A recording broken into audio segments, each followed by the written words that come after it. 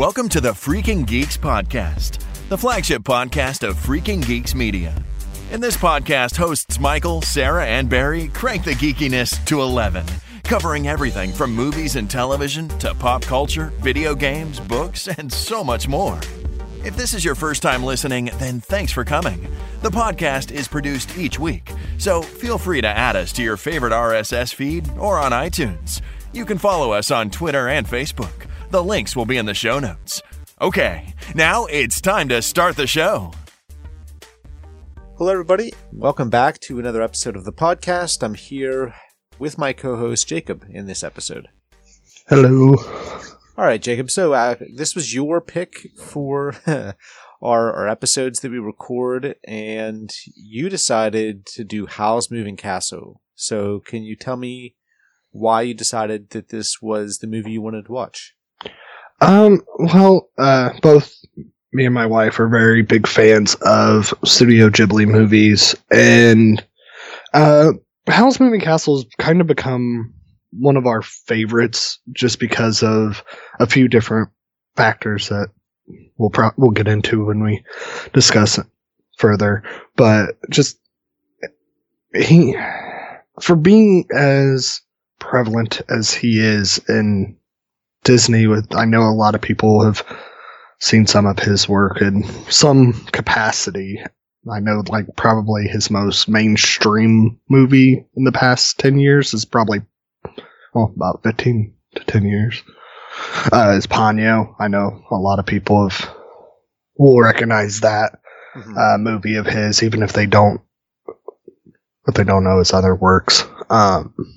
So yeah, it's just become one of our favorites, and just good movie a very unique movie of his even as well. So right, yeah. I mean, I've seen a good chunk of Miyazaki's work over the years. I'm not going to sit and pretend like I've seen it all because I haven't. But there's just so much. Yeah, well, he's think about it. He's been doing this since, I believe, the early to mid '80s. Yeah. So it's been a while, you know. So yeah, I mean, I've seen, obviously, if you look at his, his filmography. There's the big ones, the highlights, of course: Spirited Away, Princess Mononoke, Kiki's Delivery Service, Ponyo, like you said. Yeah. But basically, just about every one of his movies is amazing. I think there's even ones that you would consider, that maybe his weakest are still, better than many of the animated movies that exist. Oh yeah. So anyway, let's get down to business here, and let's talk about Howl's Moving Castle. So for the rundown here, we have the release date is June 17th, 2005. Of course, written and directed by Hayao Miyazaki. A runtime of exactly 2 hours. A budget of $24 million. With a box office of $4.7 million domestic.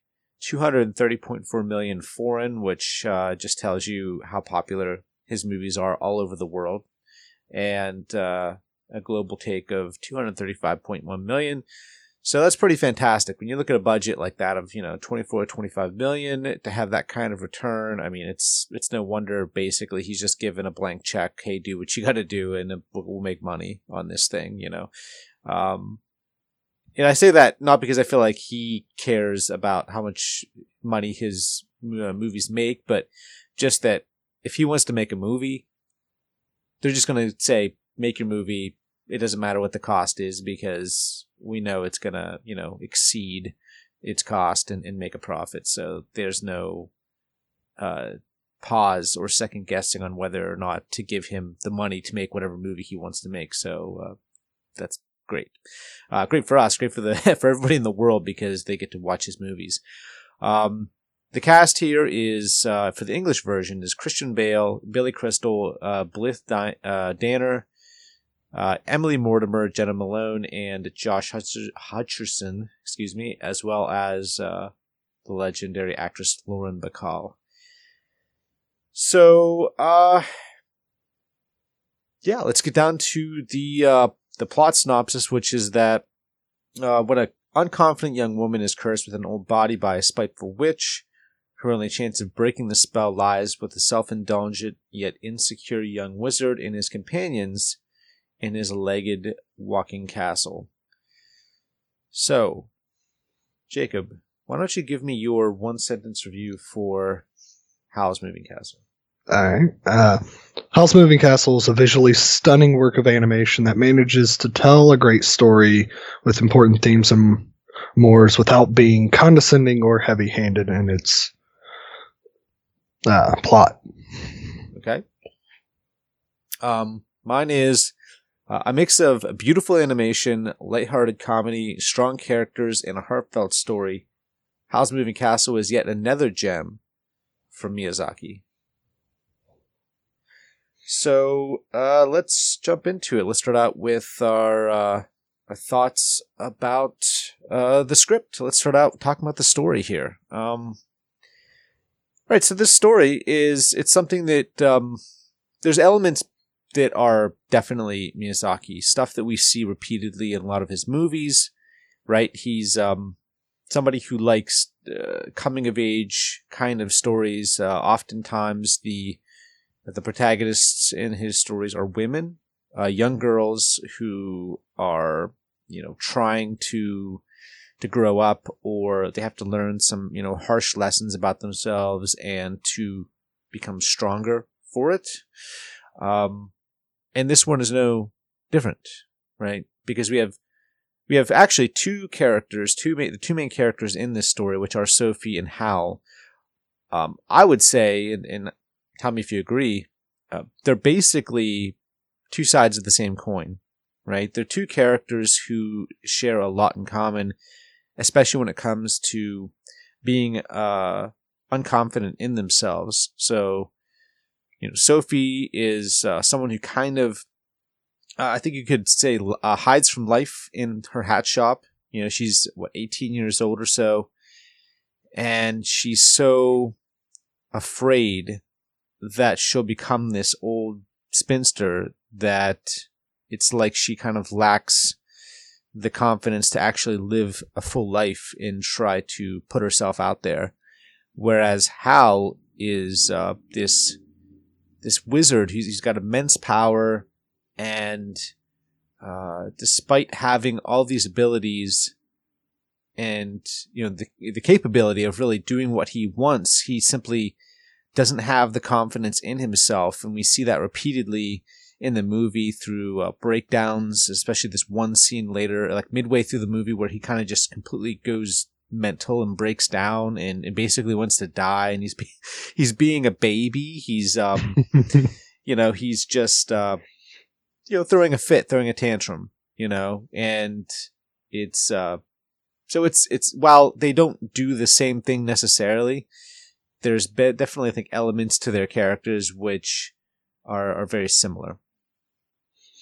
Yeah, I would agree. Like, they both have a lot of development and growing that they each need to do, and just learn who they both truly are, because they both hide behind a facade in so many ways. And that tantrum cracks me up every time. Oh, because it's so over the top. Yeah. I mean, that's the thing. It's way over the top, and he, like, oh, my hair dyed, red, and life isn't worth living now, and it's if I'm not beautiful, I'm worth nothing, and it's such a weird reflection, because you have Sophie, who is this, young, pretty girl and everything, but she's an old woman. So if we're talking about people who should be legitimately throwing a tantrum in this movie about how they look, it's Sophie, because she's the one that has to wake up every day and be this, this in this body of an old woman, essentially herself in, 60 or 70 years. This is what she's going to look like. And, she's not the one throwing a tantrum. It's actually Howl, despite the fact that, he's a powerful wizard and he's young and he's got problems, and he's got, obviously he does, but at the same time, it's like he lacks the ability to cope with being an adult, basically, despite all that power. So, oh yeah, absolutely. Let's take a brief look at what the kind of the layout of this story. What's really happening. So, describe for me more or less the events that play out in Howl's Moving Castle in terms of the plot and more or less what happens throughout from the beginning to the end of the movie. All right. So Sophie, leaving the hat shop, relatively late in the day, gets stopped by some of the guards, the soldiers, because it's a Miyazaki film. There's war going on. He has that a lot in his movies. She gets stopped by them. They're trying to flirt with her, hit on her, definitely being very inappropriate, and Hal stops them and saves her and lets her get away from them, but also uses her to help escape the minions of the Witch of the Waste, and thus, when she finally goes home, she puts her curse on her, and thus leads her on an adventure to try and get it fixed. Initially trying to hunt down the Witch of the Waste, stumbles across Howl's Moving Castle, sneaks into it, and poses as an elderly cleaning lady. Yes. Helps Markle with some of his stuff along the way, cleaning and whatnot. And along the way, realizing how many problems Howl has, and as Howl gets called upon by the king and his once upon a time master, realizing that it's obviously a trap. The Witch of the Waste also happens to be called upon as well, and it's a series of stumbling through the encounters and situations, trying to stop the war that is going on, despite being asked to participate in it. Howl is helping in that sense, and Sophie is realizing as time goes on that she is in love with him, and gradually, as she gets more confidence in herself, you see her kind of regain her normal self. And finally, when she realizes what happened to him in the past, she can help solve his problem, and thus ends up breaking her own curse after being completely attacked by Solomon, Madam Solomon, Howl's master at one time, that has been manipulating the war from behind the scenes. Mm-hmm. And as she is not willing to let Howl go, she bombards and attacks and sends everything out that she has to stop him. Things happen. The castle falls apart because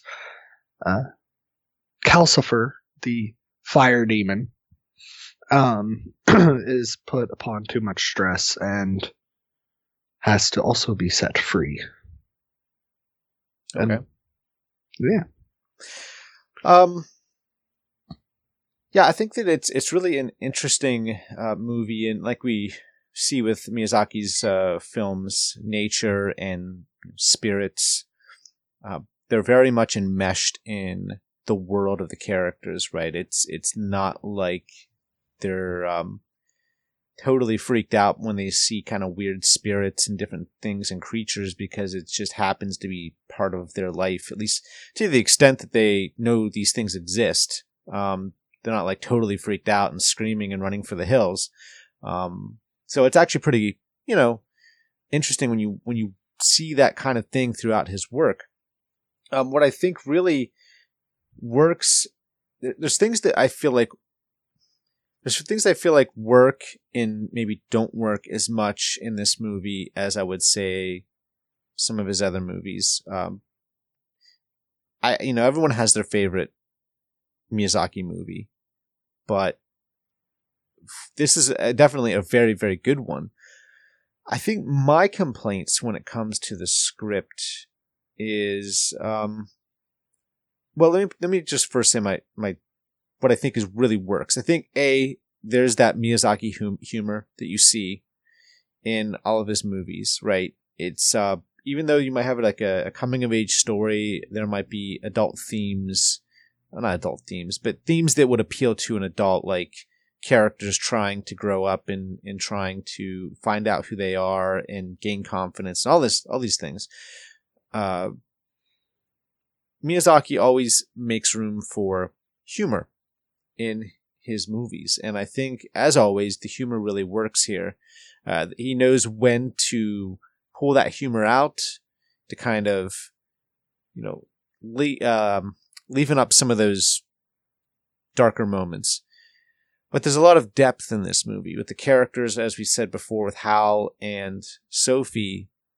They're very much two people that are both learning to become the grown-ups that they need to be. They need to gain the confidence. They need to stop throwing tantrums, stop being idiots. Especially Howl. He's somebody that really shouldn't be the one throwing tantrums and being angry all the time because of stupid little things that just seem to derail his day, more or less. It's a relatable, moving story, I think, for these characters.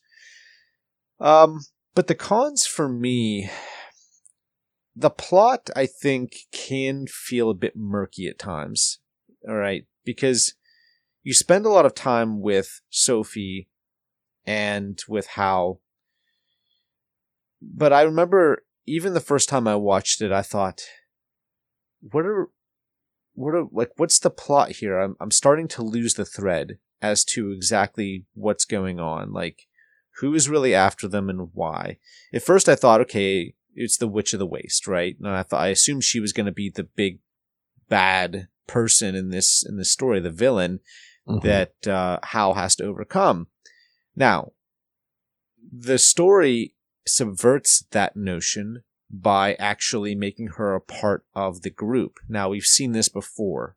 Okay, we've seen this in a lot of Miyazaki films, so it's not completely unprecedented. But and when that kind of fell to the wayside, I thought, I get who the villain is now, right? I understand who's kind of pulling the strings, but at the same time, it's such a long period of time in the movie until you actually find that out. I mean, we're at roughly the 3/4 mark of the movie, somewhere between the 2/3 to 3/4 mark when we actually find out who the villain is. And we spend so little time with her that it didn't maybe feel like she was as strong as she could have been. Now, I also understand that the biggest obstacles in this story aren't really the villains, but the characters growing and changing. But I didn't quite feel like it got there. Now, the other thing that I had a problem with is that I felt like the ending was rushed. Because everything kind of just went from everything's okay, more or less, to everything goes to hell. And it's all wrapped up very, very quickly in the manner of about 10 minutes or so. So in a 2-hour movie, the last 10 minutes basically wrap up what I feel like was a movie that should have been about 2 hours and 15 minutes, personally. I almost felt like they cut the movie down because they wanted to get it down to about 2 hours, but in doing so, I felt like it kind of rushed the end. It didn't feel like it got there as naturally as I would have liked myself. Yeah. But that being said, I felt like it's a very strong script, despite some issues that I do have. What are your thoughts on that? Do you have any of the same thoughts, or were you completely fine with all that? I agree in the sense of like the subverting of who the antagonist is, in the sense of it goes from the Witch of the Waste to Madame Solomon. But I kind of like how you alluded to a little bit as well, is not as much of, because of the fact that it's not meant to be a movie about them up against Madame Solomon as much as them dealing with their own self-demons. And like that's one of the great things that Calcifer kind of represents, and like they act, and like there's a actual fire demon to represent Howl's demons. It's the I feel like it's more of a character piece in their own development, and that's the biggest plot point for it. So it's not as much like, yeah, she's there and she's kind of sending off all this stuff and causing the war, but that's not meant to be the focus point of who they're up against. It's meant to be them learning of themselves, and I feel like they did a really good job of showing her learning who he really is, and meeting Solomon and having her there was meant to help continue to drive that, and learning that Hal learned from her. He was her apprentice at one point, and kind of understanding who Calcifer was in that sense. With the ending, I will wholeheartedly agree that it could have been a little bit longer. I would have liked to see some more development of how things were wrapping up. I would have loved to see some more of that. But I don't know, it's also kind of one of those things as well that when realizing we didn't really get an answer as to how she was able to go into the past or some memory of Howl. Mm-hmm.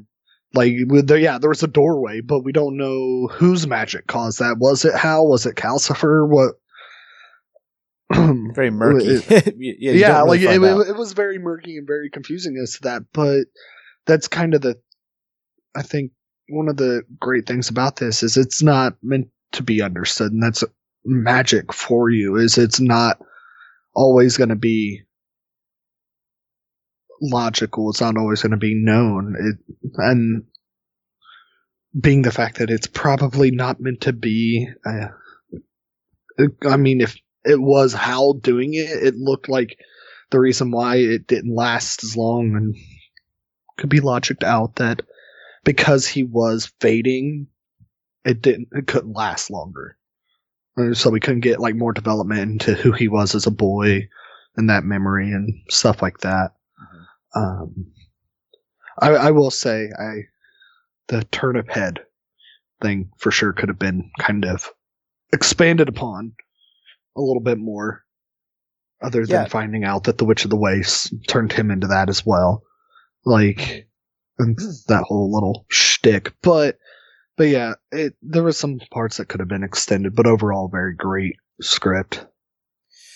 Yeah, you're right with the not understanding how she got into his memory and why. Turnip Head. Yeah, remember the first time I watched it, I was really excited because I wanted to find out what the deal was. And like, it really took me a moment at the end to remember that we had any idea that the prince was missing. You know, like it was such a throwaway aspect of the script, a throwaway line, that I was like, wait, oh yeah, that's right. But you're right. I mean, it doesn't feel like it was given enough weight in the story. And, you know, whereas other Miyazaki movies, I felt like the love story was done well, or just the character's relationship, even if it's just like a friendship. I don't know if I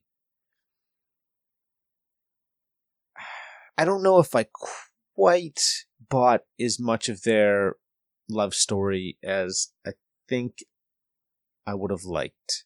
I guess, because so much of the script is dedicated to seeing these characters, who they are, what their faults are, what their demons are, that by the time Sullivan says, "Oh, you're in love with Howl," to the point where Sophie has to finally acknowledge that.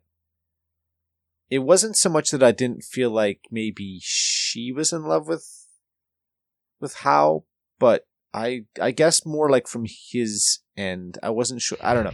I just, for me personally, I just was like, I needed a couple of scenes to really show that Howl had, very specific feelings for her before we got to the back end of the movie till, we got to the rushed ending to where now it's supposed to be something that we feel, kind of like how in Beauty and the Beast, right?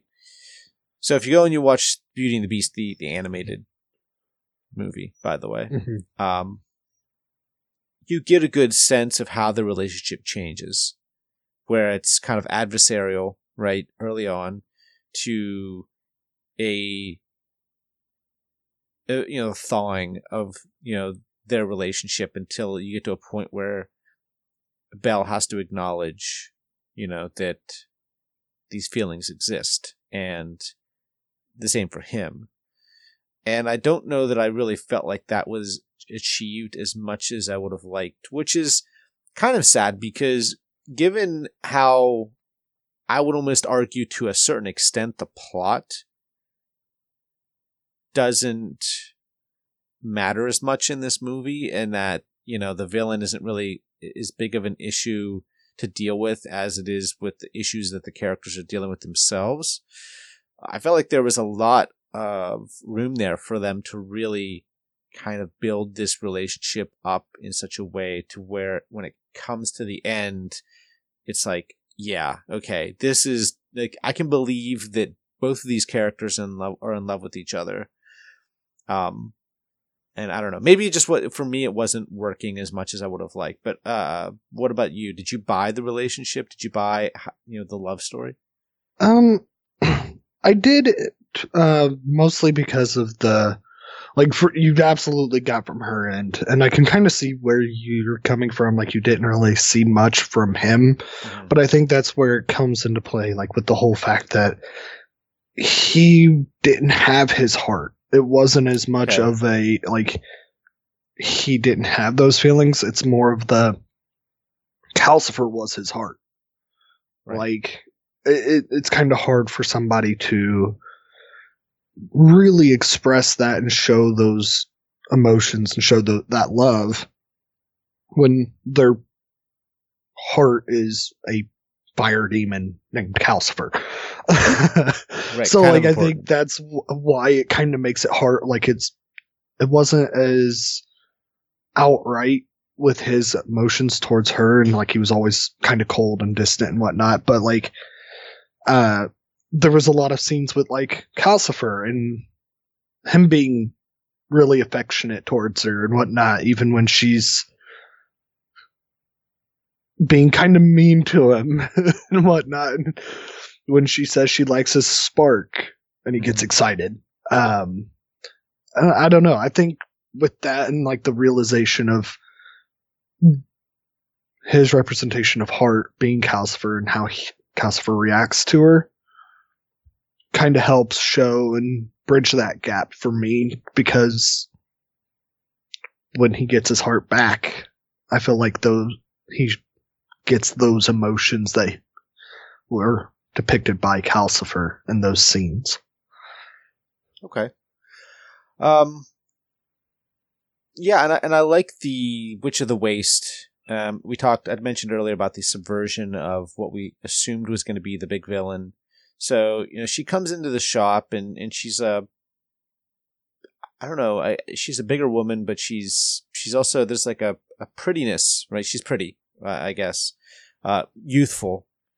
And my favorite scene, by the way, of the entire movie is the scene where both Sophie and the witch have to climb the steps. Great scene. So it's hilarious. She first passes Sophie in a carriage, and she's youthful and pretty and everything in the carriage, and arrogant and all of that. And then they get to the point where magic stops, at this point near the palace. So they both get out and they have to walk up. And despite the fact that Sophie has to walk back down and get the dog and carry it up, she passes the Witch of the Waste. And, and the witch just like, it gets more and more disgusting, like she's obese, and you can, the sweat and the sounds and those are all fantastic and well done. And she's cursing Sophie.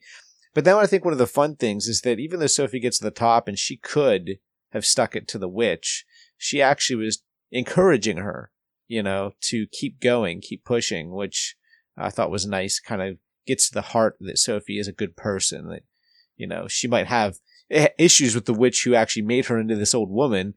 It's not doesn't mean that she's going to be a bad person and basically just lord it over her that she made it to the top first.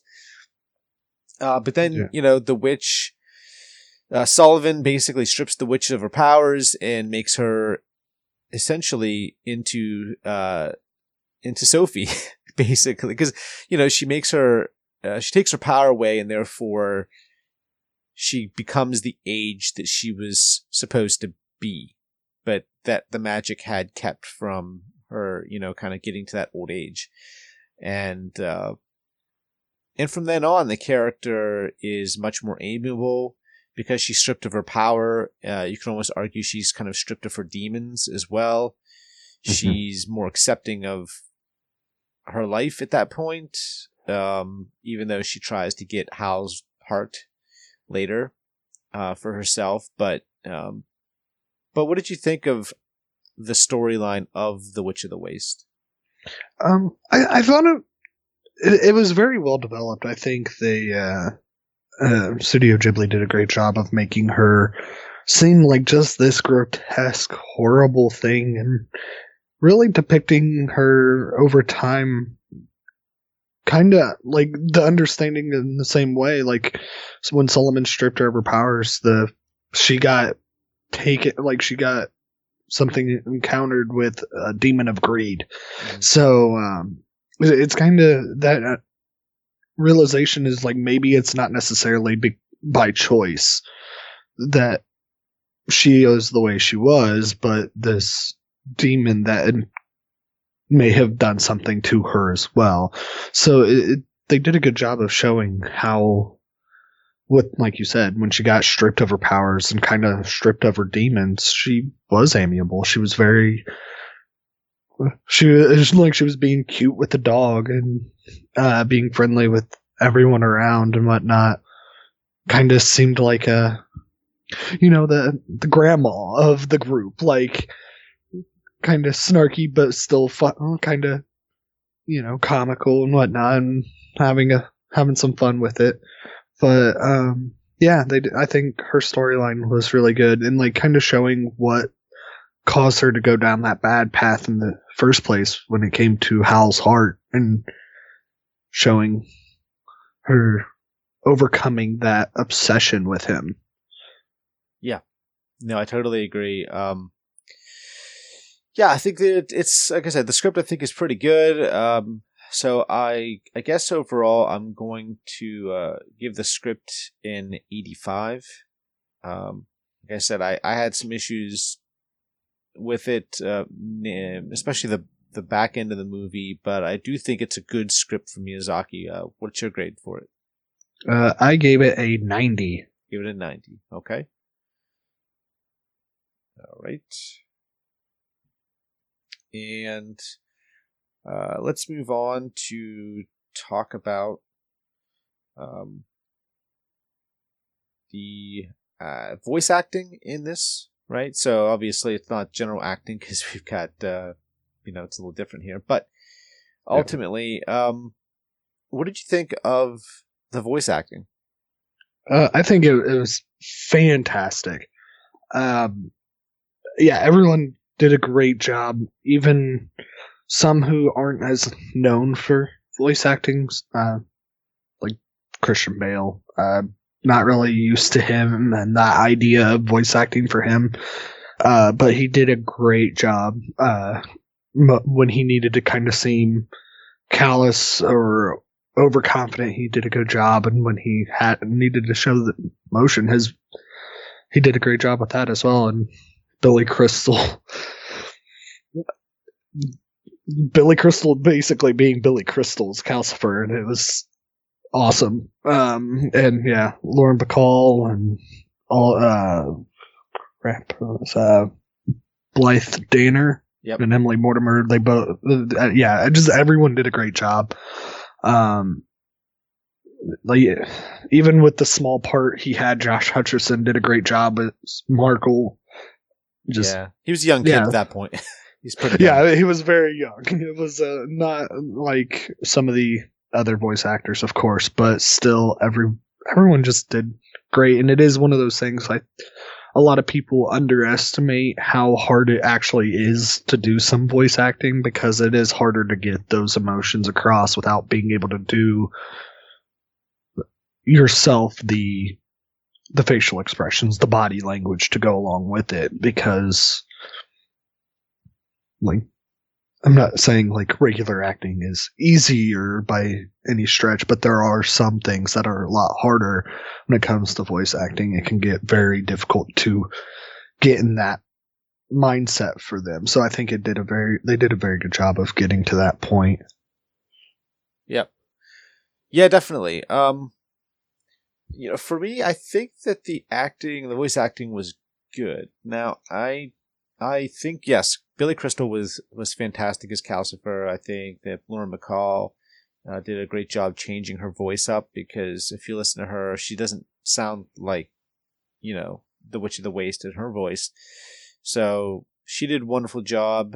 I thought Josh Hutcherson did a really good job.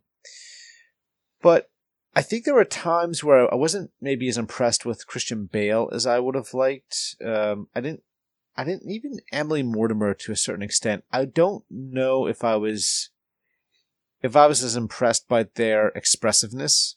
There were times where their tones were a bit flat, especially Christian Bale. So sometimes the emotion, the expressiveness didn't really shine through on the characters as much as it could have been. That being said, it's still a very good, job when it comes to, combine everybody and all the performances and all the other people that are doing some of the smaller voices that, only in there for, a bit here and there. They do a great job too. So, overall, I'm going to give the voice acting an 88. Cool. Yeah, I gave it a 90. Okay. Like the flatness with Christian Bale, sometimes it kind of, to me, goes back to Howl as a character. Sometimes he needed to kind of come across as that emotionless, because no emotion, no heart. To me, it kind of made sense that there were a few of those moments where it's like Christian Bale kind of didn't express too much in it. So that's kind of why I felt that was a pretty good job for Christian Bale, because if there's anyone who does not have a problem expressing emotion or being very out there when it comes to some of his stuff, Christian Bale can very easily get too far with his delivery in some of his movies. So, like, the fact that he was able to make sure he kept that tone down a little bit with this was, I personally thought that he did a pretty good job there, considering he's not a big voice actor. Okay. All right. So moving on here, let's take a look at the directing for Miyazaki. So, Miyazaki is somebody who he's a master. All right, he's a master animator. For some people, they look down upon animation because, well, for a number of reasons. But being an animator, being a director of the animation and more or less kind of laying out everything is just as hard, I think, in some ways, if not more so. But for me, Miyazaki just really stands out. All his movies look amazing, and to a certain extent, I think they've only become more amazing as the years have gone by, as he's, managed to master his craft and create. I think, with a bigger budget and more animators and everything, it's allowed him to do more. And you could argue that with Miyazaki, he's been doing this for years, but this is right in the middle of, I think, the sweet spot of his career. And it shows. There's great composition with his shot selection when it comes to animating, and he knows how to do action scenes and to really utilize that canvas in the animation, and he's just phenomenal. He's a great director. It's not just the stories, and it's not just the scripts, and it's really everything that makes Miyazaki such a great director. It's not one thing, it's many things. It's why he's so celebrated. It's why he possibly is the greatest living animator, or maybe the greatest animator of all time. So, yeah, I really couldn't find anything in this movie. There's wide panoramic shots of Howl's castle walking across the landscape. There's breathtaking scenes where Howl is flying through the air as a winged demon, and everything in between.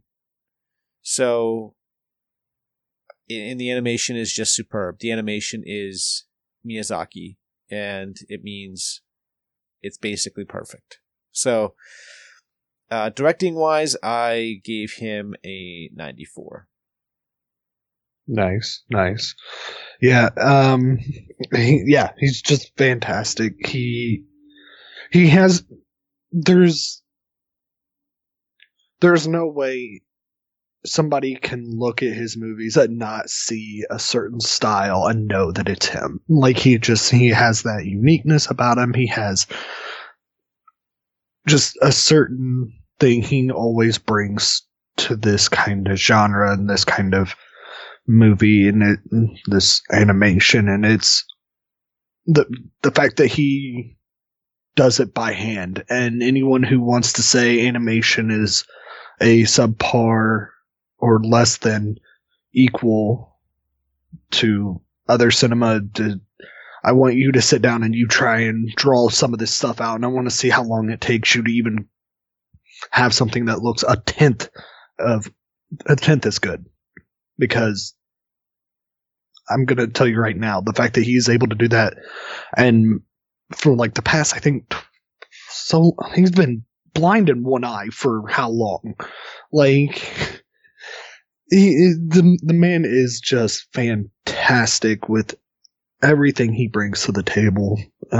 Directing, script, animation, artwork, everything like that. And it's really cool and unique to see what his childhood and what his personal life he brings to his artwork. Like the fact that his father was a pilot in the war. Mm-hmm. And seeing all of these things brought to his animation, and how there's so much war and influence, and how he hates that premise of war and everything about it. It just is really unique to him, and he does such a great job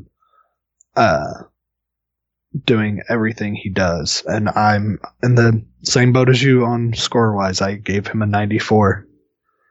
Okay. Excellent. Yeah, that's good. I mean, he definitely deserves it.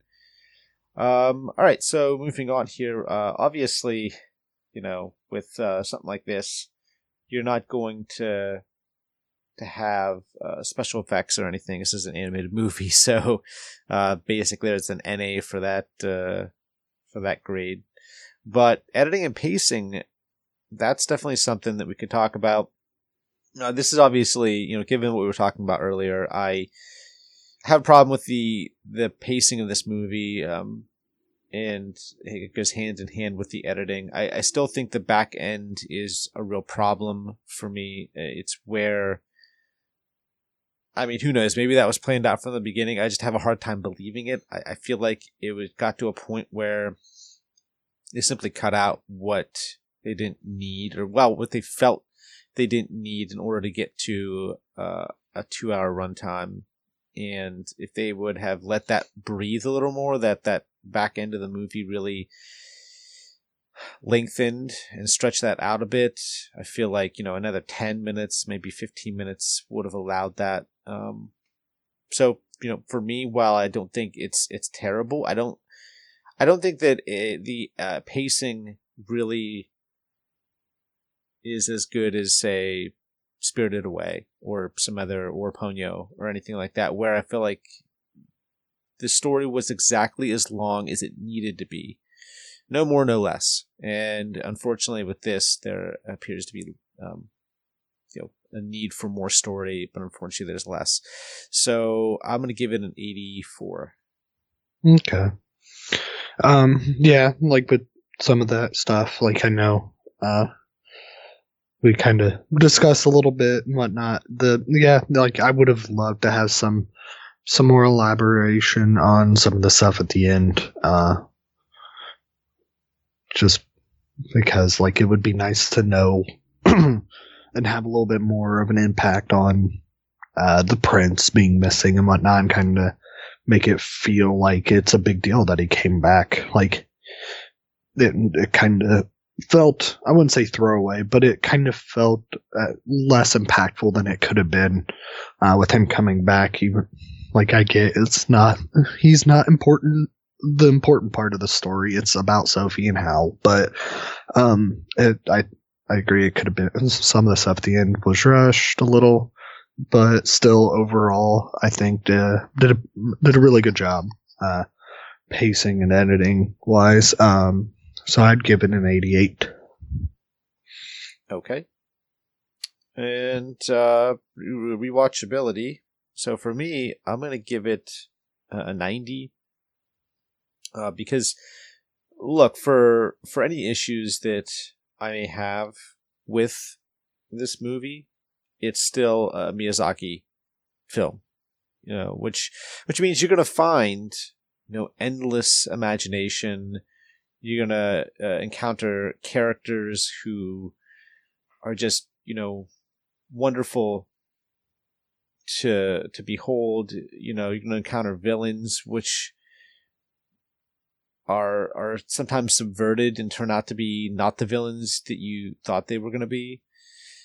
Those are all Miyazaki strengths. And, he's a man who doesn't really have an equal in a lot of ways. And don't get me wrong, I love, there's a lot of great computer animated movies out there. And the work and the time and the effort that gets put into those it's a lot. I mean, obviously, if you've watched, WALL-E or something, I mean, that's a fantastic movie. And I don't know that anybody could really win an argument with me that it's not. But Miyazaki he's just different. All right. And I think you'll probably be someone who agrees, if you've seen more than one Miyazaki movie, that his stuff is it's different. And I think we can see the labor of love. We can see the hard work, because this is traditional animation. So we know how much time, or at least we have a better idea of how much time goes into putting this together as, say, compared with,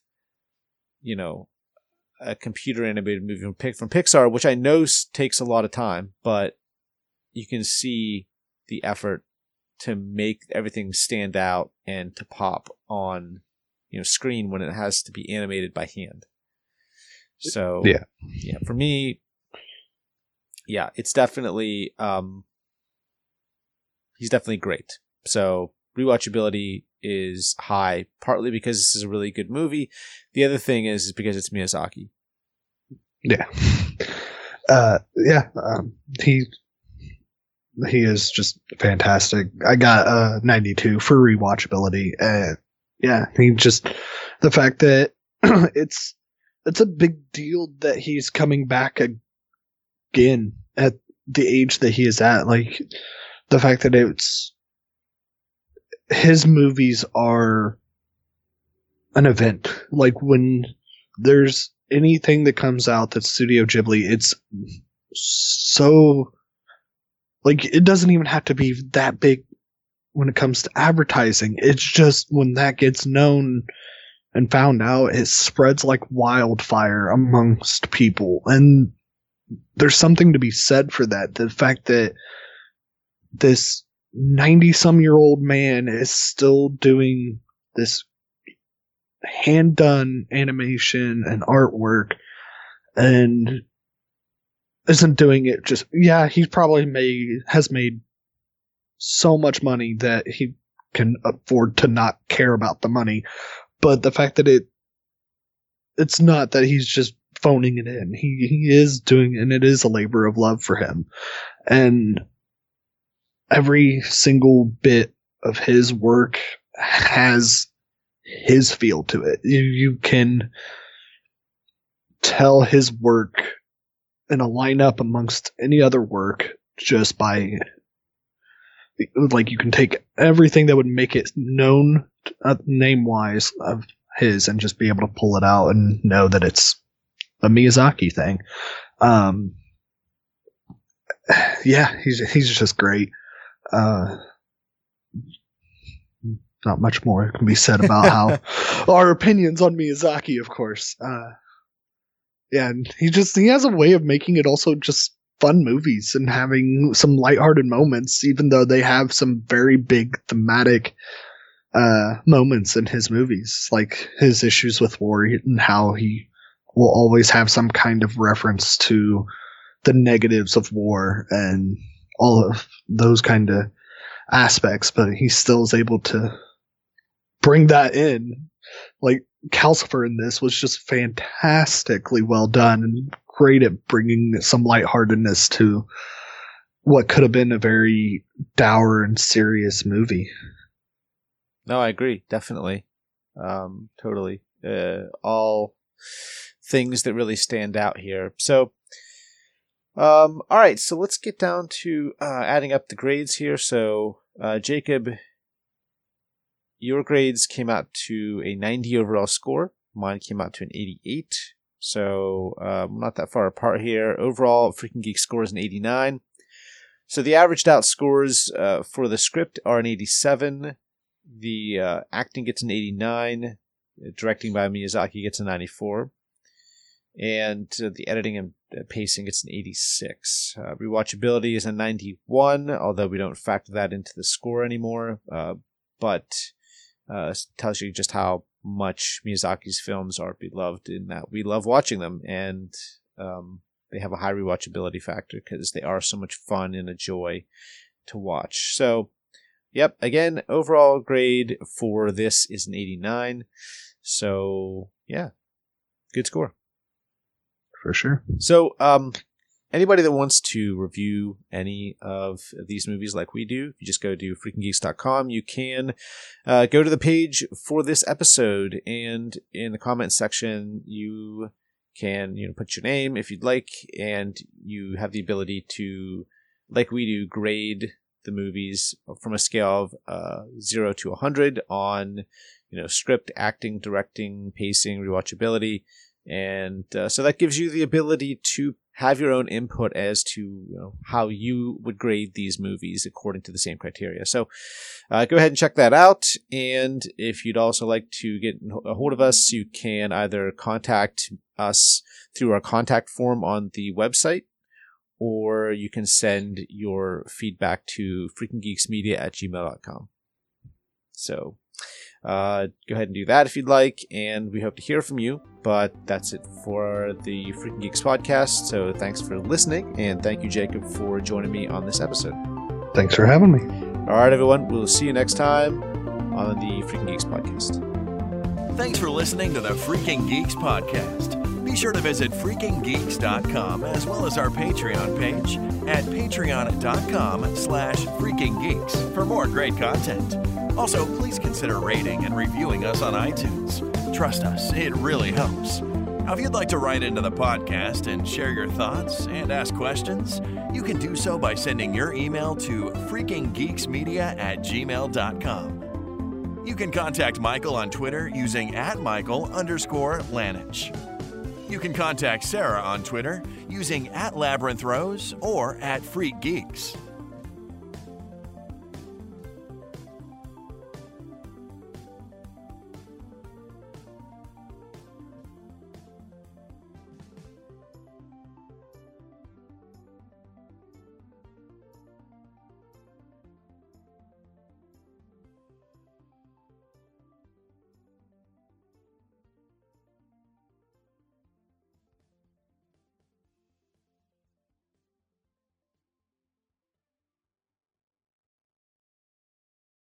Intro music for this episode is Danger Storm by Kevin MacLeod, which can be found at incompetech.com, licensed under Creative Commons by Attribution 3.0 license.